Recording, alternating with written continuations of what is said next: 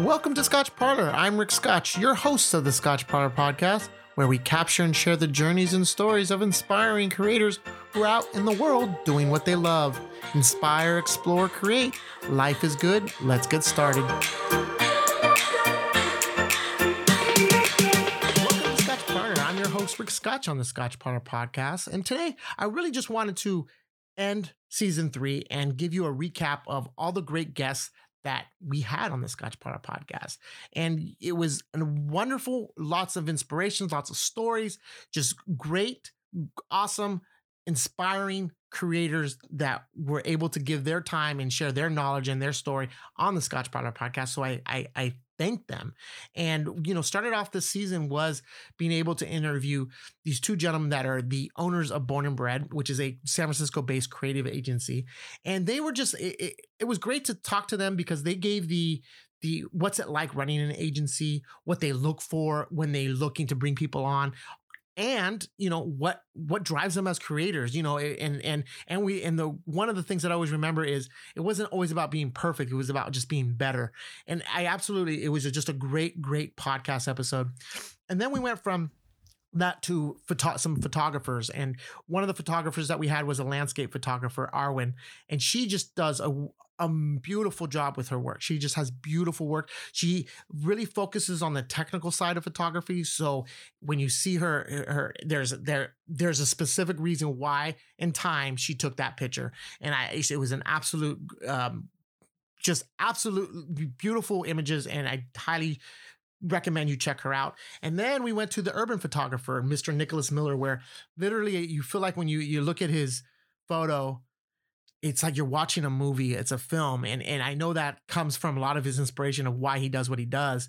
And there's a suspense to his type of photography. And I absolutely love that. And then we went to speak to a product designer, a UX designer, Kai-san. And his episode was it was incredible because he's a curious minded individual, and he lets himself be curious and explores into that curiosity. He feeds that mind. That's what makes him a successful designer in himself. But it also it just opened my eyes, and I hope it opened your eyes as far as it's okay to be curious and explore and check out new things and get wrapped up into them. And when you're done, you're done. And that's what I took the most from that interview. Then we were lucky enough to speak with Mr. Jackson Robinson, who is the owner and founder of the King's Wild Project, which is a playing card design company that he's an illustrator and he just makes these dope cards. But the thing is, it's not about just making these dope cards, which are awesome, but he tells a story about what's the story behind this playing card deck. And he was just a fabulous person to have on the podcast. He had great stories of why he does what he does. And then we got a little thirsty, so we ended up being able to speak with the founder of Spirit and Spoon, Carl. And he's a digital creator where he basically just followed he just followed a path that he was passionate about doing. And he was always been in the social element of the dining experience, the entertainment, the late night, I guess you can say, the bars. And he basically just found himself, connecting cocktails to digital, to creating his own social digital company through Spirit and Spoon. So he created a one-stop cocktail shop for social media. And then we ended the season 3 with the opportunity to speak with a car designer, Mr. Sean Smith, and his automobiles that he designs. They're bespoke automobile lifestyle design cars, and they're beautiful. It's just amazing how you go from literally from scratch to this designed car that is just gorgeous to look at. So that was my guest for this season. And I cannot thank them more individually as far as just being able to take the time and share their story. And from now, what I'll do is I do want to be able to give you guys a little bit of some sound bites of each interview that I did and just some of the key information. Well, one aspect of the information that we got from each podcast episode. So please enjoy. Focus on you guys as individuals. What does creating do for you internally? Yeah, I can start out here, George. Yeah, sure. So for me personally, I think I'm constantly someone who's, maybe not so much obsessed with being, with perfection, but more so better. I'd continuously like to look at anything and think about how could this be better, whether that's, an experience, an app, a design, even a recipe. I love to cook. Whenever I cook for people, I always ask them like, what could I do to be better? People always try to be polite and, say, oh, this is great. It's the best I've ever had. I'm like, there's no way I want to know. Oh man, I want to know what could be better. So I think, creating an agency that, develops, creates, and grows brands, produces, things that, entertain, delight people. I think it just allows me to feel like I'm making things better. And that feels really gratifying. And to know that, we either explained a concept better, or we brought something to life visually better, or we're helping a business acquire and retain customers better because, it's just so much, it's better executed than they could have done themselves, is extremely gratifying. So I think that's what, for me, allows just to do things better, break the status quo. Nice. What about you, George? Yeah, I think it's interesting because I think what Kyle mentioned about making things better is like, kind of the second half of Born and Bred. What really makes me tick is, as I said, building something from the ground up, building something, building a brand that wasn't there before, like that small acorn that kind of grows into the mighty oak tree. Like, I love that, just being able to like talk to an audience in a way that haven't been taught to before, or showing them a way that, a visual that they haven't seen before, or some reimagining something that was there before that is new. So I think that for me, that's like what really makes me tick. And I think that goes back to, like, that's my excitement. And then Kyle really does have that vision to really kind of take it and grow and make it better. Now here's a soundbite with Arwen, who's a landscape photographer, talk about her secret sauce. As far as your secret sauce, what do you feel like your, maybe even like just a trait that you have, a skill that you have, but what do you feel like has contributed to your success as a landscape photographer? Okay, well, I've only really been doing photography in depth for about 3 years. So I feel like I'm just starting to develop this, Nice. secret sauce or success, as you say. There you go. That's awesome. Okay. So for me, I think it's about envisioning what I would like as my final output of the shoot, and then planning and executing towards that. So, like I said, I don't always end up with what I envisioned, but having that vision helps me to put a plan and all the pieces in place together to achieve a final result. And of course, persistence. Like I said, for those 2 photos, which are my favorite, I kept going back until I got the conditions I wanted, or if not the conditions I wanted, conditions that produced something that I felt good about. Here's Nicholas Miller, the urban photographer, who's offering advice to other creators. What would be a good piece of advice you would give to someone that's looking to do photography? Yeah, I mean, I think the main piece of advice would be try to really find your niche, that you like. It depends on what you want to achieve, right? Some people, they just want to shoot a little bit of everything. They don't want to limit themselves, and they do it for their pure pleasure because it's a hobby and they like it, and that's completely fine. I think it's completely fine to do that. Now, I think if you want to go somewhere in terms of creating an audience and building presence on social media and photography, I think that you really need to find a niche, to be quite specific. So there's just so many people out there on Instagram now that people will not really follow you, if you don't have a specific niche and you come up with something not necessarily brand new, but a bit different from other people. So for me, that's something I kind of had in mind, I was I think it's if I want to go somewhere, I need to find a niche. And that's how I ended up, coming with that niche of super dark neo-noir. I take a lot of other pictures, of landscape and even animals, wildlife and stuff.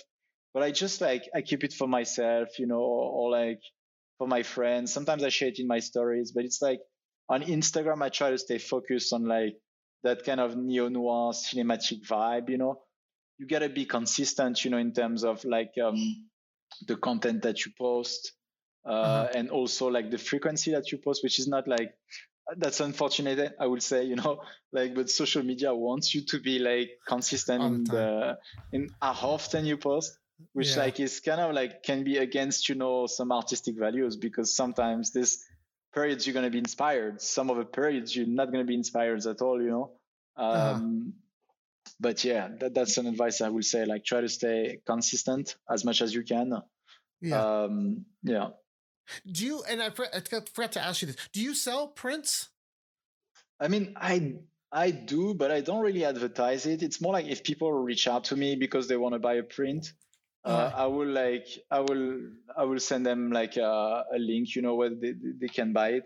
It's more like I'm not really trying to make a business out of it, It's more like, for me, I always want to keep it as a passion, and like I love photography and I love taking pictures, and that's the way I see it, So maybe at some stage of my life, like photography will become more important, and I will try to live from it. But right now it's not the case. So like, if someone wants like to hang a picture of me on their wall, I'm super happy, to like facilitate that. So, but it's not something I'm trying to advertise either, Here's Kai-san, a product designer, talking about curiosity. I think something that I have is just like a deep curiosity for lots of things. Like I don't really read about design. I don't really listen to design podcasts or watch design YouTube videos. I fall into these like holes of learning about something that is completely like not related to anything I'm doing. And then somehow that hole that I fell into like feels like it makes a full circle and comes back to being directly related to something I'm working on like several months later. And so I think just that like insatiable curiosity plays a big role. So like whether that's like, hey, I think I want to be a photographer, and so then I'll go like on this deep hole of like studying photography and listening to things about photographers and reading photography books and going to photo shows, and then like I create this photo blog and like really try to like see if I wanted to be a photographer, could I be a photographer?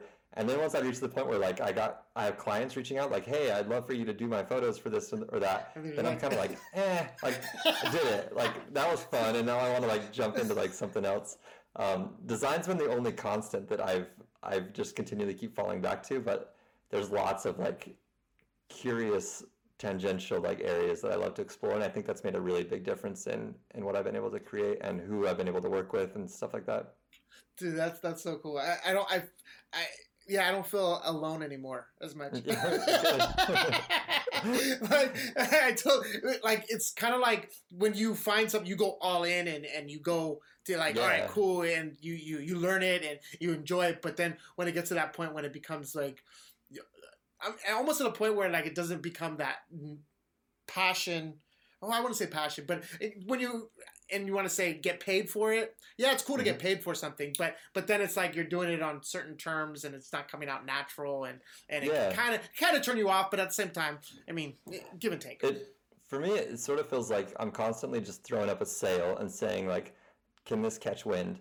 And if it does catch wind, does it like the direction it's taking me? And if it doesn't, and if it catches wind and I like the direction, then I'll roll with it. And if I don't, then I'll like drop the sail and I'll try something else. So like my thing now that's outside of design entirely is I've become like obsessed with meditation and mindfulness. And so I went and I took this like 100-hour meditation teacher training course, and I've got like a daily like 30-minute dedicated meditation practice every day.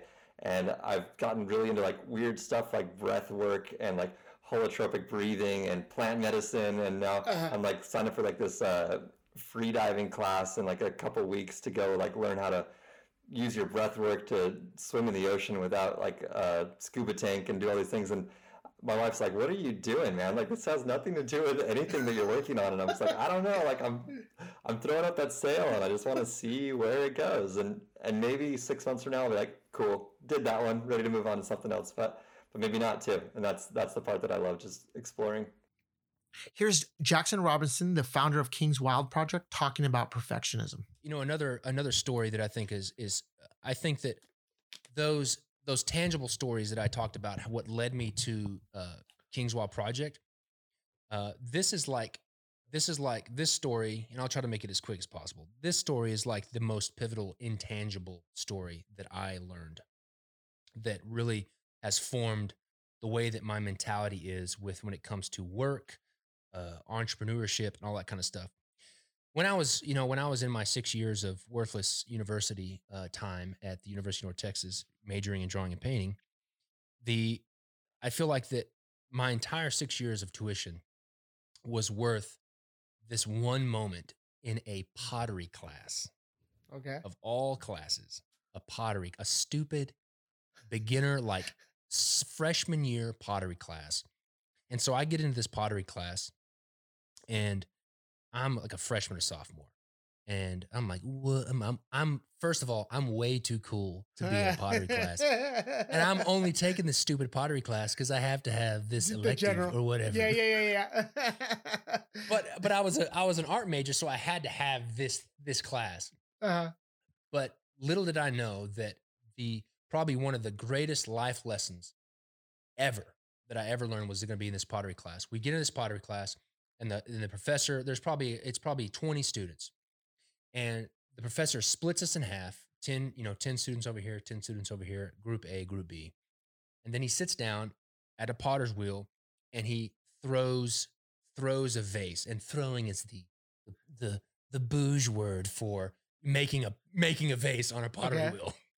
So he just makes this standard vase, and he does a great job at it. It's perfect. It's got perfect shape, perfect form. And you can tell that he's been doing this for years. And this was this guy was basically barely alive. He was so old. Okay. And he was teaching this class like when they created universities, kind of a thing. and then he said, okay, group A, you will have one grade at the end of this semester. And your one grade will be, your entire group has to turn in one vase that looks like this vase that I just created. That was group A. And he says, all of you have to come together. I don't care how you do it. I'm going to teach you the concepts and the skills to do this, but how you get to this one vase that you turn in at the end of this semester is your final objective. And your entire group will be great on this one vase. Group B,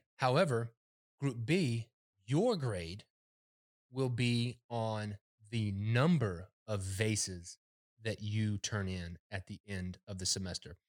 They don't necessarily have to look exactly like this. This vase is what I want you to use as your basis. And I want you to try to strive to make this vase.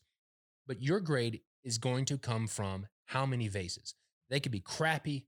They could be good, whatever. You're going to be graded on how many you can produce. And so we split up into our two groups.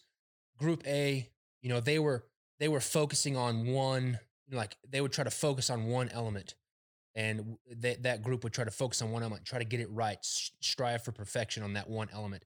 And then they would go to the next element, and they would try to strive for perfection on that element. And then the other group was just like, they were just like throwing crap and, piles of mud. And they made hundreds and hundreds of just like, oh, this is a pile of dog poop, whatever, that kind of thing. And then, so they were doing their thing. Both groups were doing the thing. And then the end of the semester came, and group A, the one vase group turns in their vase. Really good looking vase. It wasn't perfect. It wasn't just like the professor's, but it was really, really good. And he was like, this is really good. This is a very good vase. And then he got to group B, and group B turns in their mass of vases. And literally there are shelves and shelves and shelves of absolutely perfect vases that are exactly like the professor's vase. And I was in group B, the turn in as many vases as you can group. And that lesson taught me more about life, business, my art than any other lesson that I've ever learned in my entire life was, I think, especially as an artist, and I think this transposes to any form, business or whatever. So many people, I think that like striving for perfection is like the biggest handicap in like actually being creative and actually producing stuff, because you can try to strive for perfection and like be this toiling artist that has to have everything perfect, but you may never produce anything because you're always trying to strive for this thing that's stupid and it doesn't exist. And like, and going back to what you said about learning who I was and just accepting that. Yeah. And at the same time, I have all these ideas in my head. And what that taught me, what that experience taught me was like, I'm going to have some sucky projects. I'm going to have some stuff that bombs. I'm going to have some stuff that sucks that people don't like. But you know what? I don't care, because what my goal is I'm going to try to produce as many ideas as I can, and try to get all the ideas that are in my head and try to produce as many and execute as many ideas as I can. This is Carl talking about his secret sauce to success as a digital creator and founder of Spirit and Spoon. Obviously, you've been doing this for 15 years. You've created your own path. And what do you feel like? How did you do it? Like, what's your secret sauce? Why do you do what you do? My secret sauce is I'm attached to no outcome. I always try to move the needle forward. I don't take myself too seriously. I'm kind to others. I want to help others. It's being humble. I heard this quote a long time ago. I don't know where it's from. It's not mine. But it's, don't let yourself be put on a pedestal because it will rob you of growth. I want to grow. I don't know. I'd love to say I know exactly where Spirit and Spoon's going. I just know the day to day. So I tried not to overthink it. I put my best foot forward and I have fun with it, So I guess my secret sauce is have fun and never be attached to any outcome, because everything's always evolving and always changing. So if my skill sets that I'm learning now could pay off, and if they don't, I'm always happy to jump behind a bar and bartend again. Like it's one of those things where I'm like, I'm very, very happy. I'm very, very fortunate and very grateful for everything that's happening. So yeah. Cool. It's almost to that point where, you live in the moment. You're in the moment. You take it day by day. Obviously, there's you do kind of maybe, think about your future plan, but overall it's just take it day by day and go with the flow, and you're enjoying what you do. That's what at the end of the day, what matters. Yeah. And that's. Yeah. And another thing I would say is just don't compare yourself to others, find your unique voice, find what makes you happy. You can't, I don't want anybody to try to, like, yeah, you can be like, yeah, I love his photos. I want to try to get to that level, or but like, find your voice, because everybody's different. Everybody has their own unique character. I'm very fortunate that I get to share it on occasion, and I'm not afraid to share it. Mm-hmm. Here's Steve Smith, the automobile bespoke designer, who's offering advice for anyone that's getting into the industry. Yeah, keep a sketchbook, draw all the time. And in draw, and I mean do like 100 drawings a day, literally. I know that's a lot, but like when we were going through school, we were doing 50 to 60 pages of sketching with 3 cards per page. So you do the math, that's a lot of cards we're drawing. And if you didn't have them all done, then the instructor would be like, okay, that's another 20 on top of that next week that are due.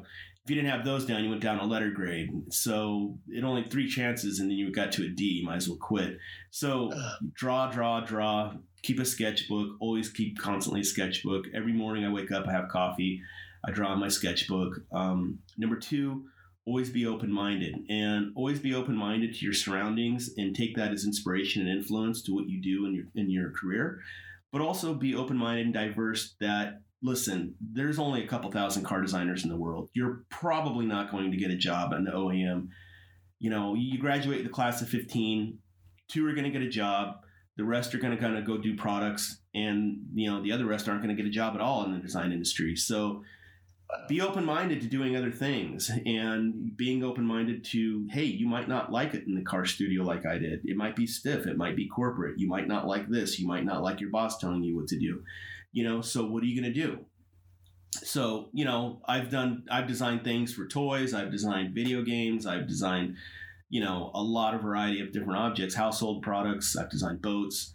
You have to be diverse in that aspect too, because if you don't get that dream car job that you want, you got to be able to pay the rent, and or the house payment or what have you. So you got to keep options open. I get a lot of people who are like, oh, it's this or nothing, and then they get out and it's like they can't do anything really. They're a one-trick pony, and that pony didn't take off. So now, did you with that advice, were you always focused on being a car designer per se, or were you like just in love with the idea of design itself, of product design?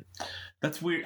Generally I was in love with the idea of just design itself and being able to create something from 2D to 3D and seeing it happen. I thought that was pretty fun. When I graduated, I was like, man, maybe I should put my portfolio in at Nike, because that was initially kind of where it all started with me, And then when the motorcycle thing came about, I interviewed with Ford, didn't really like Michigan. They weren't really feeling me. And so I came back and I was like, man, Honda was like, well, what about bikes? I've never ridden a motorcycle in my life, but I know they're cool and I know I love them. CBR 1000 and all these CBR 600 and all these bikes. I was like, okay, but if I had not been diverse in my thought process and how I did things, I would have missed out on that, And granted, I walked away from that job 2 years into it, but I'll never take away that I got a lot of experience out of it, and I always appreciate that. And that would actually conclude our season 3 recap. Thank you to all the creators that were on the Scotch Parlor podcast. Stay tuned for the next set of guests. And till then, cheers and go create. Thank you for listening to another Scotch Parlor podcast. Please visit scotchparlor.com to see short documentary videos, photos, and more podcast episodes of other inspiring creators. And make sure you subscribe to the podcast and check us out on Instagram, Facebook, and YouTube at Scotch Parlor. Till next time, cheers and go create.